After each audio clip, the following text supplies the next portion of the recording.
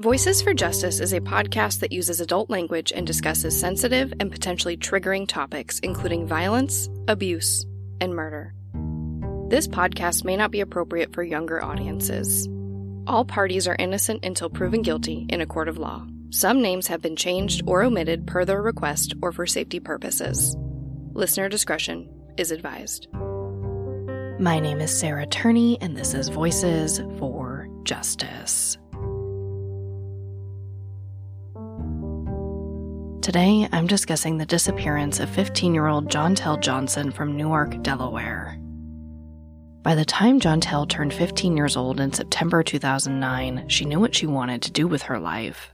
She was a very driven young woman with goals of becoming a hairstylist and salon owner.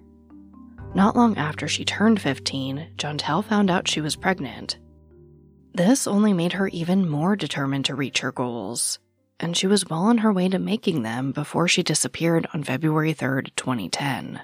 Unfortunately, the mainstream media didn't really cover her case, and the Johnson family has been desperate for media coverage. So this is the case of Jontel Johnson. My daughter, her name is Jontel. She's been missing for quite a few years now. Sorry to hear that. Thank you. Just more awareness, just trying to get it out where people can see her because it's been so long now. Part of us that's missing. Jontel Danielle Johnson was born on September 8, 1994, to parents Kima and Prentice. She's the youngest of three children, Janelle, Prentice Jr., then Jontel. As a baby, Jontel had big, squishy cheeks. Apparently she looked just like a little puffball, so her mom started calling her Puff.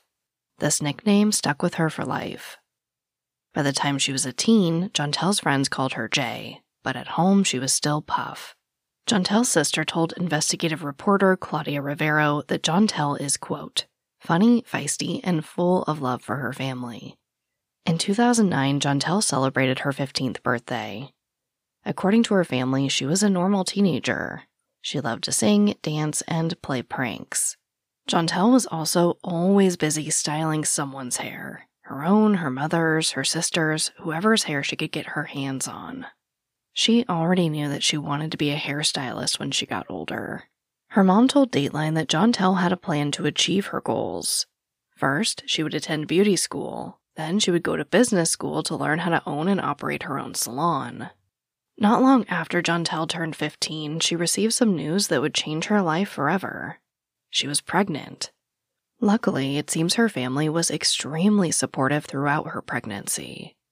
Fast forward to February 3rd, 2010. Jontel is now 5 months pregnant, and she's really looking forward to an upcoming appointment where she would find out her baby's gender. The day started like any normal Wednesday for the Johnson family. Kima went to work in Philadelphia, while Jontel and her brother went to school at Glasgow High School in Newark. Now, in my research, I found that there are conflicting reports on if Jontel actually went into her high school that day. Detective Roberto Herrera says Jontel never made it inside the school that day because she cut class with a friend. But pretty much every other source I found says that she did attend a few classes. Unfortunately, there are so few sources available for this case, I can't say for sure exactly what that morning looked like for her. But here's what we know. Just after noon, Jontel calls her mom to say that she's going home early because she doesn't feel well. Jontel then walks home to the Autumn Park Apartments on Winter Haven Drive. This is less than a mile away from the school. Around 1 p.m., Jontel speaks to her mother on the phone. During their conversation, they talk about how Jontel still planned to go to church that evening with her family. The plan was that after her brother finished up at school, he would swing by the apartment and pick Jontel up. They would then go meet their mom at their church in Philadelphia. After these plans were solidified, Jontel asked her mom to call her back later to wake her up, so that way she could be ready to go when her brother got there. Around 2:30 or 3, Kima calls Jontel to wake her up, but there was no answer. At this point, no one's panicking. Kima doesn't think much of it. She figures Jontel is asleep, or maybe she went back to school. When Jontel's brother, Prentice Jr., gets home, he finds the front door unlocked. Now, he does think this is weird, but there was no sign of forced entry, so he goes inside. When he really starts looking around the apartment, he notices that Jontel's glasses, her new purse, and her winter coat were all still there. but Jontel and her cell phone were nowhere to be found. Her mother, Kima, later told Dateline that it was obvious Jontel had arrived home that afternoon. She had made herself some food and taken a nap. Whatever happened after that, we don't know. Her family calls the school and Jontel's friends to see if anyone has heard from her, but none of them had. Jontel's sister told Claudia Rivero that she knew something was wrong when her sister didn't answer her calls or texts. Her sister always picked up for her. It's worth noting that Jontel had run away once before, but she returned home very quickly. And this time, Jontel hadn't taken any of her things. When Jontel wasn't home by 10 p.m., they knew that something was wrong. She hadn't just run away this time. So her mom filed a missing persons report with the Newcastle County Police Department. According to the Newark Post, police used an automated alert system, "A child is missing," to notify the surrounding communities that they were looking for Jontel. At this point, she was labeled an endangered runaway.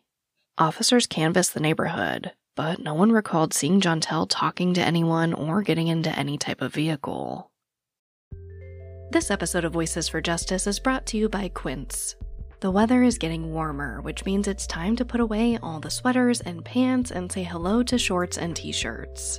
I absolutely was looking to update my wardrobe without spending a fortune, and I went right back to Quince for that. I personally don't love trendy clothes that I have to replace every few months. I am looking to build my solid core collection of essentials, and with the huge selection at Quince, I can do that. They have premium European linen dresses, blouses and shorts from $30, washable silk tops, they have jewelry, and so much more. One thing I really love about Quince too is that they only work with factories that use safe, ethical, and responsible manufacturing practices. And they only use premium fabrics and finishes, so you're not cutting any corners when it comes to quality. I've really been trying to play with pairing casual with more upscale pieces. So recently I just matched a silk skirt with this black tee that I just love and fits really, really well. I think it came together pretty cute.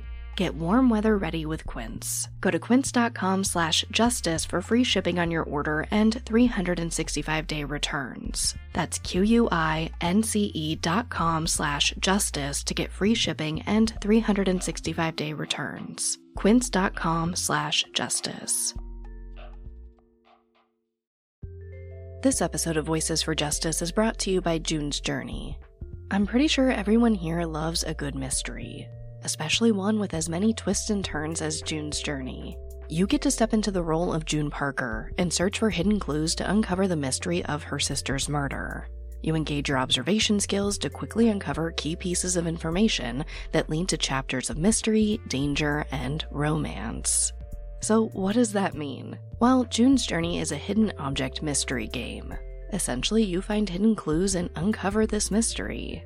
But it's also more than that. You can customize your own luxurious estate island, you can join a detective club, and put your skills to the test in a detective league. I like that you can play totally alone, or if you want to play with other people, you can do that too. I find myself playing June's Journey in little breaks during the day, or most frequently at night before I go to bed. Whether you're craving a good mystery or just looking for an escape, I really do recommend June's Journey. Discover your inner detective when you download June's Journey for free today on iOS and Android.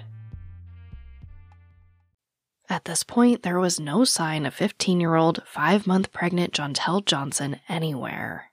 No one had seen or heard from her since the phone call with her mom around 1 p.m.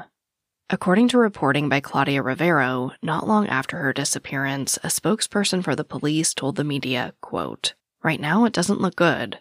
Most times people will call someone, and she hasn't."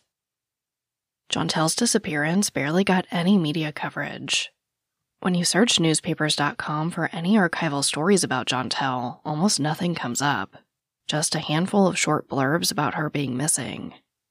Claudia Rivero wrote on her website, ClaudiaRiveroTV.com, quote, "Jontel's case serves as an example of how when a black or brown person is missing, there isn't always an urgency to cover their case."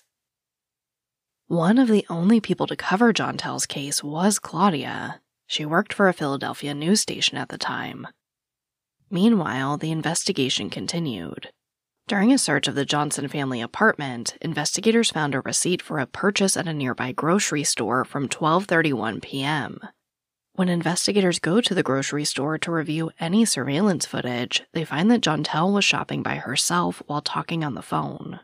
Not a lot happens in this video. She basically buys some candy using self-checkout and leaves the store. Of course, this leads investigators to try to figure out who she was talking to on the phone, so they pull Jontel's phone records. They find that the last activity on her cell phone happened at 1:38 p.m. on the day of her disappearance when Jontel received an incoming phone call. The call only lasted a few minutes. When investigators traced the call, they found that it was made from a burner phone, and unfortunately couldn't be traced back to anyone. Even though we don't know who made this call, it is really important to investigators because it helps narrow down the timeline of when Jontel went missing. We know that her mom Kima called Jontel around 2:30 or 3 to wake her up for church, so that leaves about a 1 to 1.5 hour window of time for Jontel to go missing. Kima told Dateline that she thinks whoever called Jontel at 1:38 p.m. asked her to go for a drive and talk. And that's why she left the apartment without her glasses, purse, or coat. Kima said Jontel, quote, had the intention of returning, but something prevented her from doing so. Now, the Johnson family says they have an idea of who the caller might be. They believe it was the man Jontel said was the father of her unborn child. We don't know much about this man. The police have never even named him publicly. What we do know comes from Claudia Rivero. She reported that at the time 15-year-old Jontel got pregnant, the father of her baby was 11 years older than her, so about 26 years old. After Jontel told her family this, her sister Janelle asked for more details. She wanted to know why Jontel was involved with a much older man. And Jontel said that he actually lied to her about his true age when they first met. And as I imagine a lot of big sisters would, Janelle presses for more information. She wants to know if he knew about the baby. Jontel says yeah, he did know about the baby, and he was not excited. Not only was he not excited, he wanted her to get an abortion because he was worried about the truth of his age coming out and that he'd be sent to prison. As he should have. In the state of Delaware, the age of consent is 18 years old. But 16 and 17-year-olds can consent to intercourse if the other partner is younger than 30. We know that he was younger than 30, and we know that Jontel was only 15. Now she's pregnant. There's visible proof of a statutory rape. I do also think it's important to mention that according to what I could find about abortion laws in Delaware at the time, at 5 months pregnant, Jontel was approaching the cutoff to terminate her pregnancy. The Johnson family does believe Jontel's decision to keep her baby could have been a motive for this man to do something to her. Her sister Janelle told Claudia Rivero, quote, I believe he called her and said he wanted to talk to her about the baby, and it was his way of getting her in the car, and his way of going on with his plan, whatever his plan was. But I do not think his plan was for her to return. The Johnson family says they have evidence that this man was the 1:38 p.m. caller. Kima told Dateline that a few days after Jontel disappeared, her phone pinged near the house of the man's mother. However, investigators have never confirmed this ping exists. They've only confirmed that Jontel did talk to this man on the day of her disappearance. Following Jontel's disappearance, the Johnson family reached out to him and asked if he knew where Jontel was. When he didn't have an answer, they put up flyers in his neighborhood, knocked on doors, and reached out to his family. Sadly, none of this led to any answers. Investigators also tried speaking with him, but he told them he didn't want to talk. As far as I could find, as of this recording, he continues to be uncooperative. Investigators have said that they hope to speak with him again in the future. The last update we really have on him comes from 2013, 3 years after Jontel went missing. Court records show that this man was arrested for domestic violence, including the mother of one of his children. We don't know a ton about this, basically just that he was facing 5 years in prison, but he ended up negotiating a plea deal and only got 2 years of probation. It's important to note that investigators have explored other leads. While looking through Jontel's phone records, they noticed that prior to her disappearance, she was in contact with 2 other men besides the father of her child. Both of these men were much older than her. According to detectives, one of the men met with police several times and was really helpful to the investigation, but the other man has not been cooperative. Once investigators found out that Jontel had been in contact with 3 much older men, they updated her missing persons poster to include the phrase, "She may be in the company of an adult male." They may still be in the local area, or they may travel to Williamton, Delaware, or Philadelphia, Pennsylvania. When you need mealtime inspiration, it's worth shopping Kroger, where you'll find over 30,000 mouth-watering choices that excite your inner foodie. And no matter what tasty choice you make, you'll enjoy our everyday low prices, plus extra ways to save, like digital coupons worth over $600 each week. You can also save up to $1 off per gallon at the pump with fuel points. More savings and more inspiring flavors make shopping Kroger worth it every time. Kroger, fresh for everyone. Fuel restrictions apply. As these things go, months turn into years, and there was no sign of Jontel anywhere. And with 2 of the 3 potential suspects refusing to talk, the investigation into her case slowed way down. In 2014, the New Castle County Police told the media that there had been no new leads, so they distributed flyers in the area where Jontel went missing in hopes that that would bring in more tips. Investigators did receive a few calls, but none led to any solid leads. 4 years later, in 2018, Robert Herrera, a detective for the New Castle County Police Department, took over the Missing Persons Division. That year, Jontel's case was added to the department's cold case website, and the National Center for Missing and Exploited Children revealed a new age progression image of what Jontel might look like at that time, which was now 23 years old. At the end of 2019, the police department put up a billboard in Delaware, and they included Jontel's picture and information on a deck of playing cards, which were then distributed in Delaware prisons. Detective Herrera said that they got a good lead from this, but he couldn't go into detail. In February 2021, Jontel's case was featured on Dateline. The New Castle County Police said that there are no new leads, but Jontel's case is still actively being investigated. As of this recording, investigators say that they don't have any suspects, but Detective Herrera has been very clear that none of the men Jontel talked to on the day of her disappearance have been ruled out. So what happened to Jontel Johnson? While it seems clear that the evidence is stacked against the father of her child, there are other possibilities. Homicide is the leading cause of death of pregnant people in the United States. Jontel may have been abducted and harmed by a stranger. In fact, a little over a month before Jontel went missing, a man tried to abduct a young pregnant woman in Newark, Delaware, the same city Jontel lived in. CBS 3 reported that on December 31st, 2009, a 20-year-old pregnant woman was walking along Wellington Drive when a car slowed down and stopped next to her.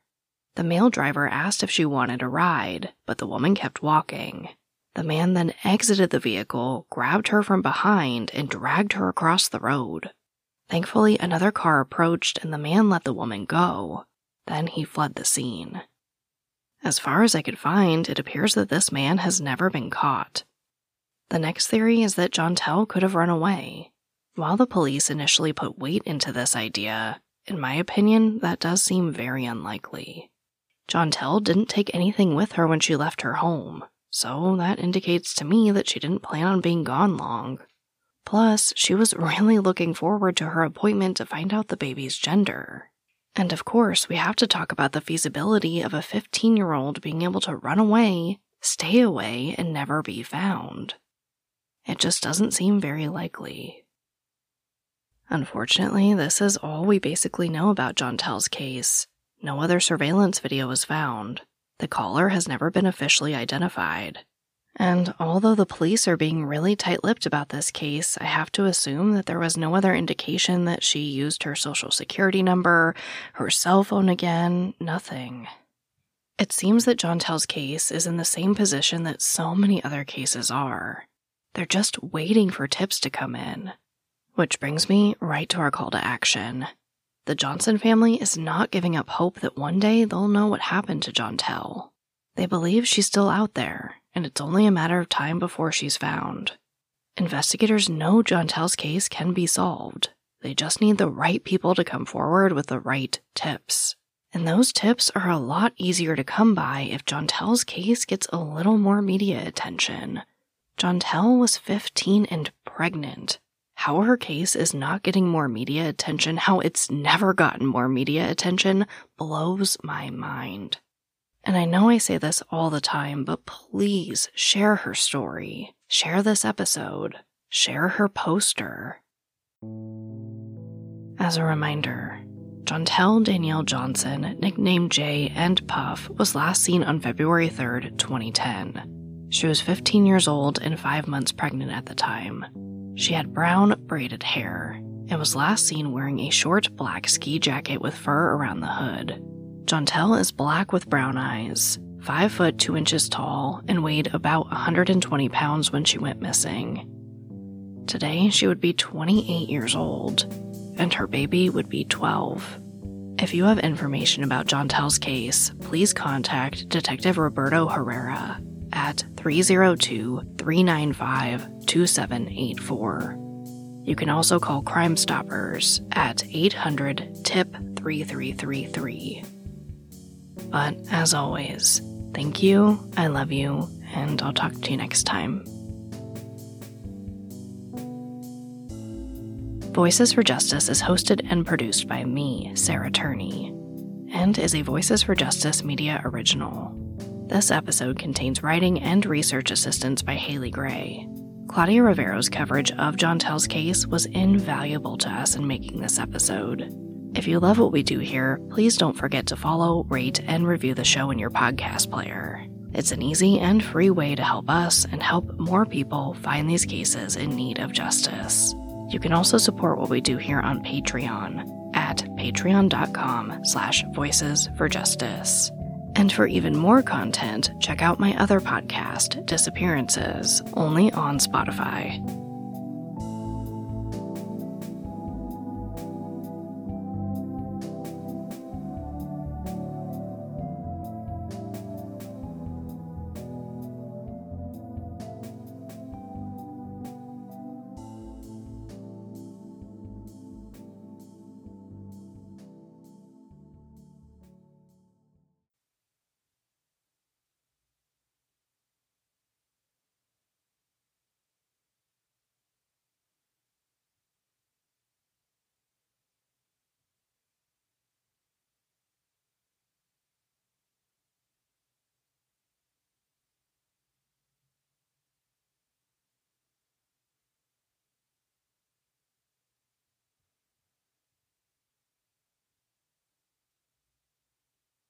Welcome to the Secret After Show.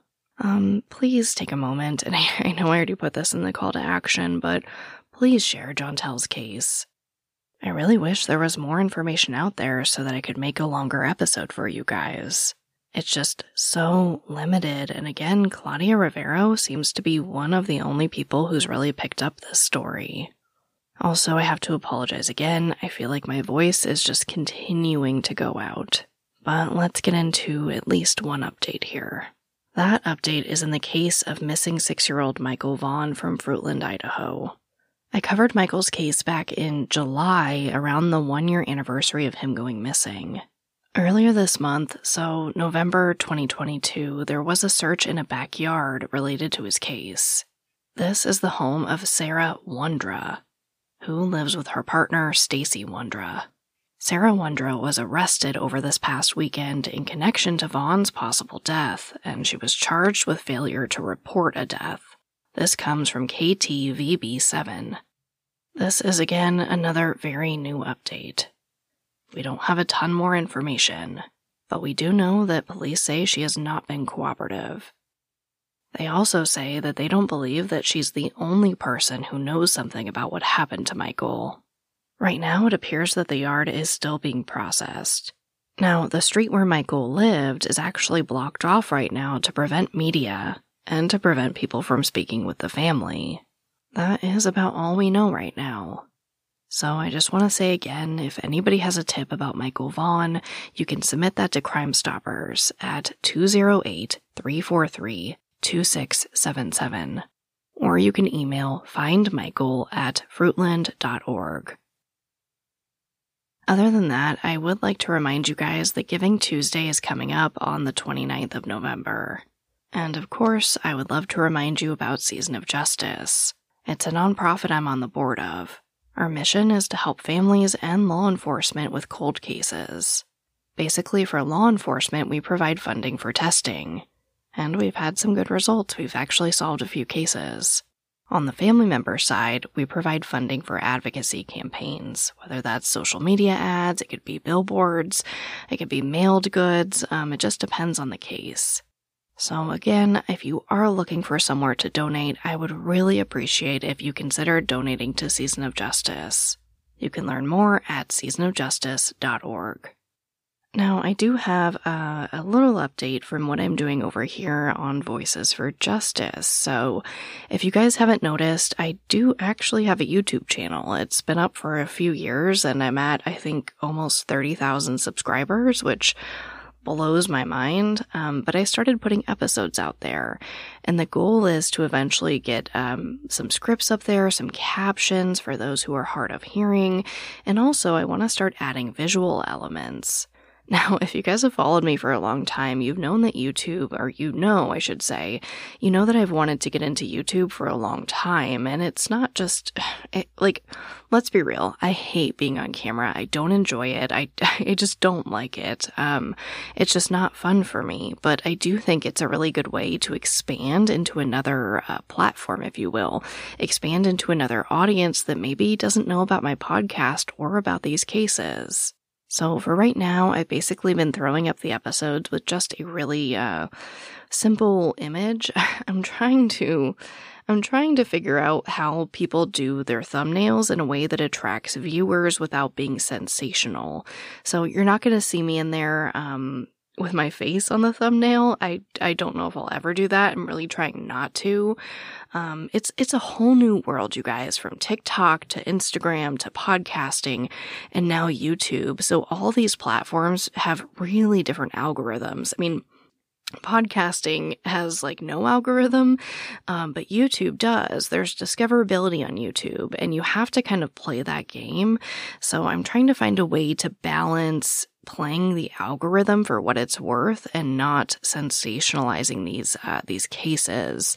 That also means that I'm doing things like I have to cut out my big disclaimer at the beginning of the podcast, because the second that you say the word murder right away, they essentially, from what I read anyway, I don't know, you guys, I'm just reading and trying to learn, but from what I know, if the YouTube algorithm picks up the word murder right away, or any of those big buzzwords that could be negative, which obviously murder is, they'll actually suppress your video. Like I said, it's a stupid game and I'm trying to learn. But so if you don't see the big disclaimer on YouTube, that's why. I'm playing around with taking it out and seeing if I get more views. But yeah, if you are looking for a video element to the podcast, I am working on it. Like I said, it's basically just a thumbnail with the audio behind it right now, but I am looking to expand that as I expand the podcast and as I reclaim some more time. And hopefully I'll be on there sooner rather than later, actually telling you these stories on video. Despite it making me, like I said, extremely uncomfortable. Not only do I not want to be on video, I'm not looking forward to editing my own face. But I feel like I have to play that game. I feel like I have to diversify this podcast, just like I did on TikTok. And TikTok's kind of the same game, right? YouTube and TikTok don't love true crime. And it's not even a matter of monetizing. I could care less if the videos stay monetized. I just want to make sure that they're pushing them out to people. And I'm still trying to figure out that game. So please, if you could find it in your hearts, if you guys use YouTube, please go over there and follow me or subscribe to me. I'm still learning. Subscribe to me on YouTube under Sarah Turney. Very simple. You guys will find some old videos up there. There's some old interviews I used to do. Basically, I used to just throw any video element I ever had up on that YouTube channel. So there is some stuff on there, and I'm trying to update it more. So please, please, please go give me a follow over there, because I'm just trying to get these cases out to as many people as possible. Other than that, I think the only other update is Patreon. I started a new series over there called Dark Truth. Last month for October, I covered Halloween candy and the truth behind the Halloween candy panic, I should say. And this month, I'm going to dive deep into Black Friday. Why do we call it Black Friday? Are you getting the deals that you think you're getting? Are they good deals? And everything in between, because there's a lot of controversy there. But I think that's it. So as always, thank you for tolerating me here in this unedited after show secret moment. You guys, I can't even. Thank you for tolerating me. I love you, and I'll talk to you next time.